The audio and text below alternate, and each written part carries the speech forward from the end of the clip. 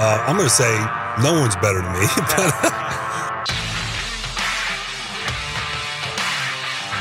We're not nameless, we're not faceless, we were born for greatness. We're not nameless, we're not faceless, we were born for greatness. Are we having fun yet? Welcome to the legal tampering period. I am your host here on Locked On Dolphins, Kyle Krabs, and let me tell you, if you thought this team was going to sit on their hands and watch the days go by, you got another thing coming.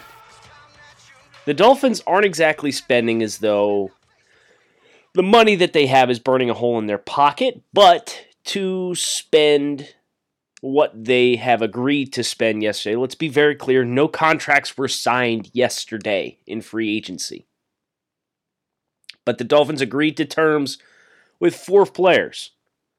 Offensive guard Ereck Flowers, cornerback Byron Jones, the big fish, linebacker Kyle Van Noy, and defensive end Shaq Lawson. These are pretty significant upgrades at all 4 positions. Let's call a spade here. The Dolphins and Dolphins fans should be very excited about the kinds of players that Miami has targeted in free agency. And people are going to tell you, well, the Dolphins overpaid, and that's how they got this mess in the first place. In which case, I would tell you to look at the contract structure, because the contract structure, spending money is not the problem. How you spend the money is the problem. And the Dolphins were committing to pay guaranteed money 3 years from now so that they could afford to sign an Andre Branch on their roster. This is not the case. This is the entire reason why the Dolphins did the Band-Aid method and got rid of all the bad cap and all the ugly guarantees, because the Dolphins reached a certain tipping point within the last 10 years, and they decided, we want to continue to try and compete, but in order to do that, we need to create more cap space. So to do that, we're going to take cap space that we are committed to right now, and we're going to defer it to the next 3 years and spread it out. And if you do that for $15 to $20 million for 3 separate guys, guess what?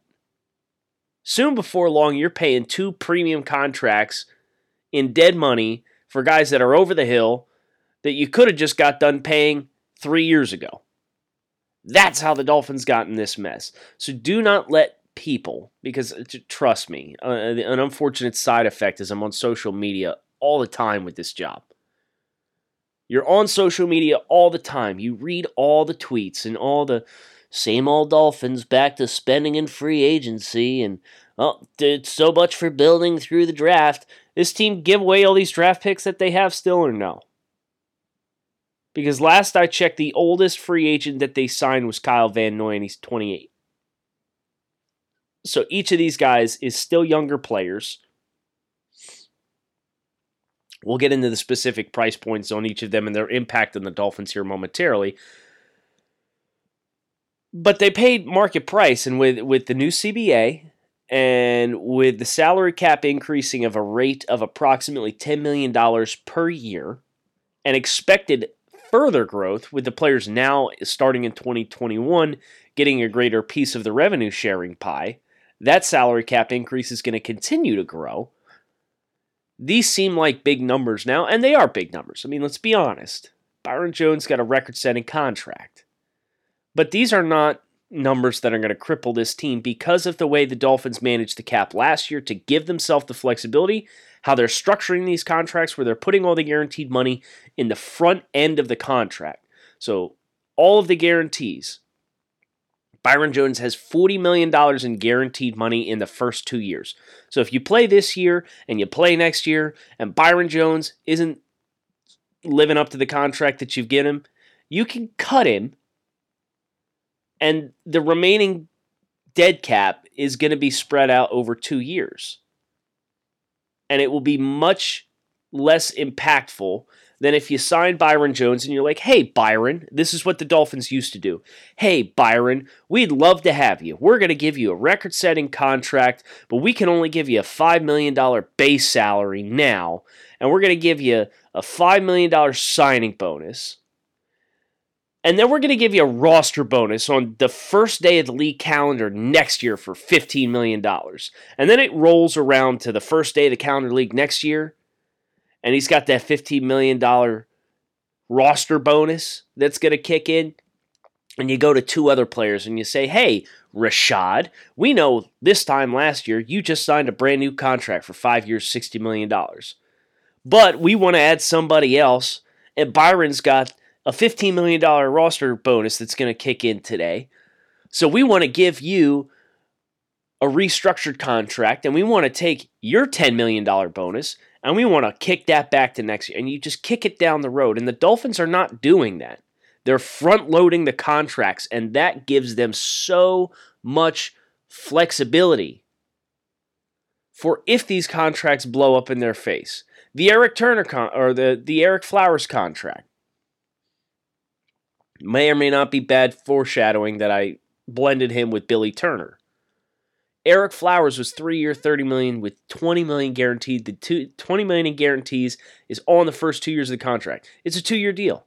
It's a 2-year, $20 million deal with a third-year team option for $10 million if he plays well. That's how you have to look at these contracts. So people are going to look at the raw numbers and they're going to turn their nose up, and misery loves company, and they're going to sit here and poo-poo on what the Dolphins did yesterday. And I'm here to tell you should be freaking stoked about what Miami did yesterday. Chris Grier told us we could do whatever we want. And this team came out and they targeted players that are great scheme fits for what they want to run. Think you're going to continue to see them commit to power players on the offensive line. And defensively, you got a strong side defensive end in Shaq Lawson, who's a very underrated football player who played the best year of his career in 2019. Former first-round pick. Byron Jones, who's the most slept-on safety and corner because he doesn't get picks because he's a blanket and press man coverage. And Kyle Van Noy, who's the chess piece who had his best career season in 2018 under Brian Flores. Significant upgrades to this joker linebacker role, front side defensive end, and corner. 3 upgraded spots in the defense already, and the team still has every single draft pick they're scheduled to make, and the Houston Texans first round pick and second round pick in 2020. We're going to talk about the Houston Texans, but not before this brief pause for sponsor identification. So stick with us. We'll be right back because we got to talk about the Miami Dolphins futures portfolio because it's looking pretty fine right about now. So if you've only been paying attention to what the Miami Dolphins have been doing in free agency, please allow me to catch you up. The Buffalo Bills last night traded a first-round pick and some additional picks for wide receiver Stephon Diggs from the Minnesota Vikings. It's an upgrade within the division. Worth acknowledging. I say that to say this. Buffalo, at its core, traded a first-round pick for Stephon Diggs. Meanwhile, our friends to the south, the Houston Texans, who we actively rooted against all year long and will once again be actively rooting against all of next year, given our possession of their draft selections that they gave us in return for Laramie Tunsil, traded DeAndre Hopkins yesterday, who, for my money, is the best wide receiver in football. DeAndre Hopkins is still 27 years old. DeAndre Hopkins has 3 years of control left on his contract and is not owed more than $14 million in any one of those 3 years of his contract. For perspective, Amari Cooper just signed a 5-year, $100 million contract with the Dallas Cowboys, or is going to be signing a 5-year, $100 million contract with the Dallas Cowboys. That was agreed upon last night. So Hopkins, better football player than Amari Cooper for my money, and $6 million less per year in each of the next 3 years. In the last 3 seasons, DeAndre Hopkins for the Houston Texans has logged 315 catches, 4,115 yards, and 31 touchdowns. And Houston traded him yesterday to the Arizona Cardinals for David Johnson and a second-round pick.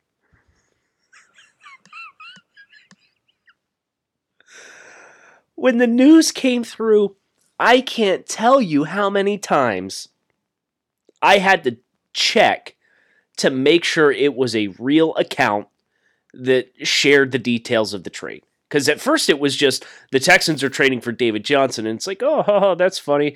Bill O'Brien's got the Texans trading for an over-the-hill running back as they continue to push their chips all the way in. That's fun. I wonder what draft pick they traded. And then it came out, it was DeAndre Hopkins. The Miami Dolphins made the trade like 8 months ago for Laramie Tunsil with some optimism, some reasonable optimism that, these were going to be picks in the early 20s. The first-round picks. Turns out 26 for the first-round pick. The 2021, Houston's in a division, okay? Houston is in a division that has the Indianapolis Colts, who are probably going to sign Phillip Rivers, and had a Super Bowl caliber roster last year if Andrew Luck had not retired. They're a very good football team. They finished the year 7-9. The Tennessee Titans, who went to the AFC Championship game and are planning to run it back with Ryan Tannehill being their quarterback, who was very successful after the team started 2-4. Marcus Mariota starting most of those games, I believe the first 5 games. And then the Jacksonville Jaguars, who are a team in the midst of a teardown, who will probably be very bad. You can make a legitimate argument for the Houston Texans to be the third best team in the AFC South. And if they miss the playoffs, and if the players have had it enough of Bill O'Brien, which I don't know if you're familiar with NFL insider Benjamin Albright, but we've done some crossover work with him in the past. He did some stuff with our draft show at the Draft Network last year. He's fairly well connected. And Ben sent out a tweet yesterday that said Houston players are not happy in the aftermath. So Houston, if you'll remember, fired general manager Rick Smith and didn't replace him. They kept wanting to hire Nick Cassero from New England. And they kind of put it off. New England was flexed on him and said, if you keep calling Nick Cassero while he's under contract, we're going to hit you for tampering. So Houston backed off or whatever because they didn't get permission to do the interview with him. And then Bill O'Brien's kind of running the show, and they do the Laramie Tunsil deal, and they get fleeced, right? And everybody who has an understanding of NFL valuation of players, and Laramie Tunsil for 2 1s and a 2 and not extending his contract is baffling. It's terrible team management. And then you get to the end of the year and all of a sudden Houston's calling up Washington asking about Trent Williams, and it's like, well, okay, yeah, then why'd you trade the 2 1s and the 2 for Tunsil if you're going to be asking us now about Trent Williams? Houston kind of feels like a team that's chasing their own tail here. They're reacting and to bright, flashy lights, and there's no real deeper level strategy to team management. No better example than trading for an over-the-hill David Johnson and a second-round pick for the best wide receiver in football when the Minnesota Vikings got a first for Stephon Diggs, who's a worse football player. Not to say that Stephon Diggs is a bad football player. He's a very good wide receiver. Some wide receiver diva issues there, some durability issues from his past. They still got a 1. And DeAndre Hopkins has none of the above. And now, like, Houston's response is to go out and give Randall Cobb 3 years, $27 million with like $19 million in guaranteed money, and like that's how they're going to address the wide receiver position after getting rid of DeAndre Hopkins. If you're a Miami Dolphins fan, you have to be looking at those 2021 Houston Texans draft picks, and they are potential golden tickets because this team has the potential. They are extremely talented in a number of very important spots. But they have the potential to go nuclear so freaking fast because they are run by a head coach, GM, unilateral decision maker who is running elite talents out of town faster than you can say tank for Tua. Jadeveon Clowney last year and DeAndre Hopkins for the 2018 season were two of their 5 best football players, and both were like 25, 26 years old. Houston franchise tag Clowney. Meanwhile, this fiasco happened under the watch of Bill O'Brien as well. Tagged Jadeveon Clowney, could not get him to sign his tender, did not trade him, got to the season, and it became apparent that Clowney had all the leverage because he never signed his tender, so they can only trade him after Clowney agrees to go to a certain team. That's why Clowney's did not end up in Miami, mind you. So they got a 3rd-round pick and 2 backup linebackers, Jacob Martin and Barkevious Mingo. That was all they got for Jadeveon Clowney in the prime of his career on a franchise tag. And then DeAndre Hopkins, they get a 2nd-round pick and David Johnson, who is a washed-up running back. The Houston Texans draft picks for 2021 should have you almost as stoked as what free agency was yesterday, or the legal tampering period, the negotiation window was for the Miami Dolphins yesterday. And I wouldn't expect the Dolphins are done either. You know, they had still discussed Logan Ryan. I don't think Logan Ryan's going to be in play for them now with all the money that's been sunk into Byron Jones. Of course, Joe Thuney got franchise tagged by the Patriots. I think that's a strategic tag by them. I think it's smart business by them, and I think it takes him off for the Dolphins. I think that's why you saw them so eager to shift gears to Plan B with Ereck Flowers. We're going to talk about each of the 4 players the Dolphins agreed to terms with yesterday in depth in our final segment today of Locked On Dolphins. So sit tight, sponsor identification coming right up, and then we're going to rip through these 4 names, why you should care, why you should be excited, what can go right, what can go wrong. We'll be right back after this. Okay, so let's start with the pending signing that I'm not crazy about, but I get. Offensive guard Ereck Flowers, former Miami Hurricane, 3 years, $30 million, $20 million in guarantees, each in $20 million in guarantees all in the first 2 years of the contract. Flowers, to his credit, had a nice season in 2019 with Washington. Good bounce back, good stability. This is a player that was a former top 10 pick. Offensive tackle, really struggled to get his footing. Very, very bad in pass protection at offensive tackle, and then eventually got kicked inside and had a season in which he was a serviceable starting guard. Where he wins is for his size. He's fairly fluid. He's still a little too overreactive to stuff. He can overset. He can, be a little too aggressive. Weight distribution inconsistencies. That's where he'll struggle. But he is a player that will play well in a phone booth because you limit his ability to overextend himself and get out of position and misframe his blocks. And he's going to play forward, and he's going to reset the line of scrimmage.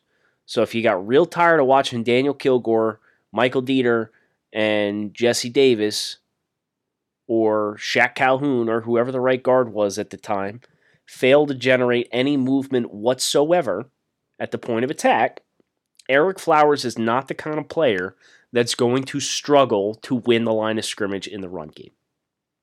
That's the good news. And with his length, he's got a very large blocking radius. I think this is a telling sign for what you will see Miami gravitate towards with their offensive linemen. I think you're not going to see a whole lot of finesse. I think you'll see more of a power presence. And I think that's good as long as they adopt that across the front and they get some continuity and unity in what they want to be with their offensive line. Physical tone setters, right? Guys who can win at first contact. Guys who can uproot and move bodies so that there are gaps to hit. That is very different than what we saw Miami implement this past year. Mainly because the personnel was not capable of doing a whole lot of anything. They seemed to run best last year inside zone, which you're going to get bodies on bodies and take them where they want to go and let backs create from there. I think they'll be a little bit more straightforward as far as you're going to hit the A gap. You're going to hit the B gap. Get downhill and go. And that hole will be there because we're going to create space. So expect power offensive tackles. If you look towards the draft, I think, really honestly, any of the top 4 names are sensible names for Miami at offensive tackle if they're there at 18. I think in free agency, you think about Jack Conklin went 3 years, $42 million to the Cleveland Browns. That he would have been a sensible name, but it seemed the Dolphins showed some restraint, wanted to spend their money elsewhere, and I'm fine with it, to be honest with you. The Dolphins certainly could have afforded him, but it seems as though they've got their eyes on other options, and there are other options out there for power presences as the offensive tackle position and the interior offensive line. So I think that's a telling sign for what the offensive line additions are going to look like for the Dolphins. So I don't love that signing because Flowers has so many red marks on his resume. But 2019 was a good year, and now the challenge for the Dolphins is now that he's returning to where he played his college ball, keep him motivated and make sure he builds upon what was a strong, respectable 2019 season. Shaq Lawson was the next name that came through, and I think Shaq Lawson is a name that's slept on by a lot of people because he only had 6.5 sacks last year. But if you ask any Buffalo Bills fan, I guarantee you they are bummed that they are losing out on Shaq Lawson. I guarantee you. Shaq Lawson plays the run extremely well. He is another heavy-handed, long-armed, stout anchor, win the line of scrimmage defender. So he's another Clemson Tiger. He's got a little bit of a track record and run with Marion Hobby, the Dolphins defensive line coach. So him and Christian Wilkins side by side. Devon Godchow is another interior defender.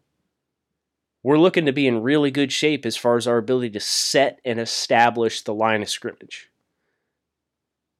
Shaq Lawson, no, he's not going to be a guy that rolls up 8 to 12 sacks every single year. He's a 6 to 8 sack guy. That's what he is. That's what you should expect him to be. He's got some power components to his game that I think will be very useful in Miami. As a collapse, you put that outside joker linebacker, Jack linebacker outside of him. So you got a speed component outside of him as well. You let him rush into the B gap. You let him rush into the C gap from a head-up position on offensive tackles with a body coming hot off his hip. I think there's a lot of exciting potential there, especially with Wilkins.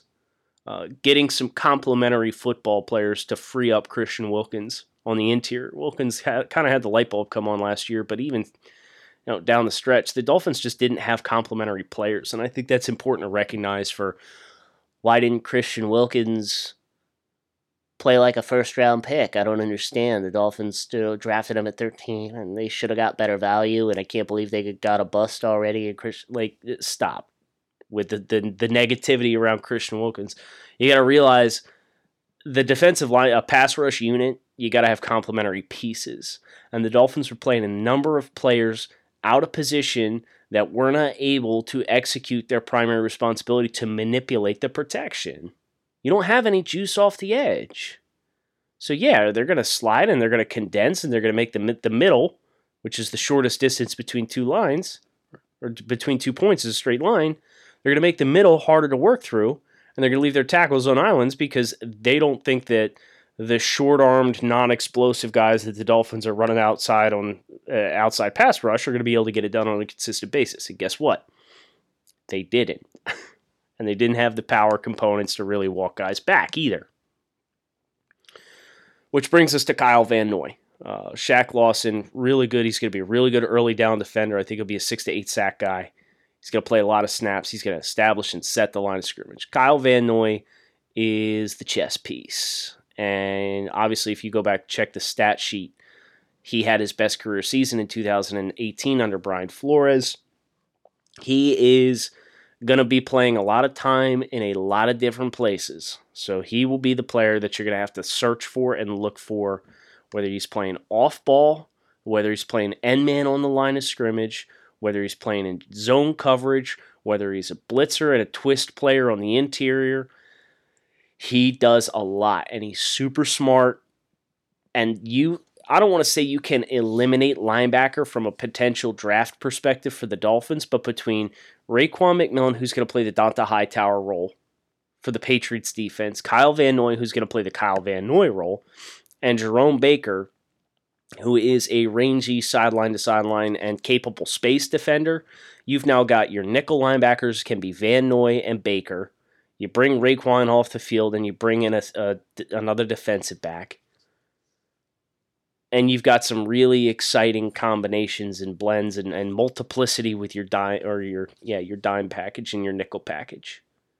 You keep those linebackers on the field. You run off Raekwon, and you run off one of your interior defensive linemen, Devon.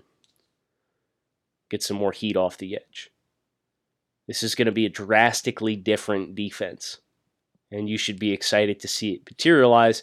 And of course, we would be remiss if we did not discuss Byron Jones, who's getting a record-setting contract from the Dolphins.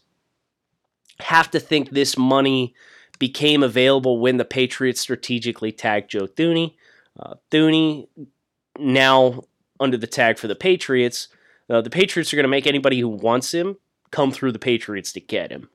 And I think they're at a point where if Tom Brady decides he wants to come back, they will be willing to manipulate the cap or maybe accelerate a trade for Thuney or do a restructure or whatever they got to do. But I got to say the writing on the wall is not promising, in which we discussed yesterday how the Patriots just didn't have enough money to make this all work.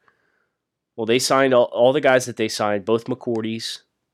They signed Matthew Slater, and they franchise tag Joe Thuney.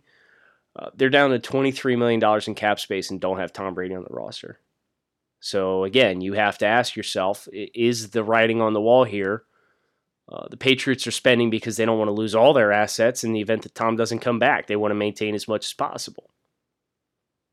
But on to Byron Jones. With Joe Thuney being off the market, I think it really freed them up to, if you look at it this way, they were probably willing to spend $15 million on Joe Thuney and $10 million on Logan Ryan. Hypothetically, $10 to $12 million on Logan Ryan. So you're talking $25, $27 million for those two guys combined. Joe Thuney comes off the board. Okay, well, let's go get the big fish at corner instead. So we'll go from $10 to $12 million for Logan Ryan, and we'll spend $17 a year on Byron Jones, and then take the $10 million left that we had budgeted for an interior offensive lineman and a corner, and we'll take the $10 million that's left over from after we get Byron Jones his money, and we give it to Eric Flowers. Byron Jones, ignore the fact that he doesn't get ball production because he's just not thrown at a whole lot. He is a press man dynamo in coverage. Very exciting to pair him with Xavier Howard, who is the ball hawk that he is going to give the Dolphins a ton of opportunities to bring pressures and leave guys on islands. Right? Byron Jones, as a point of reference, was only thrown at 64 times in 15 games last year. Gave up 34 receptions for under 400 yards total. Only missed one tackle on the season. Passer rating under 90 in his coverage. 53% completion. He was thrown at 80 times in 2018 and gave up 42 catches, 52% completion. Passer rating under 85. Doesn't give up a lot of yards after catch. Pretty consistent tackler. He's got good length. He's explosive. He ran in the 4.3s at 6'2", 205 when he came out of the NFL Combine. Former first-round pick. Him and Xavier Howard pairing together is going to give the Dolphins a ton of opportunities to play aggressive, play in the face of opposing receivers. Be interested to see if now they go after a single high free safety with a lot of range. Grant Delpit comes to mind.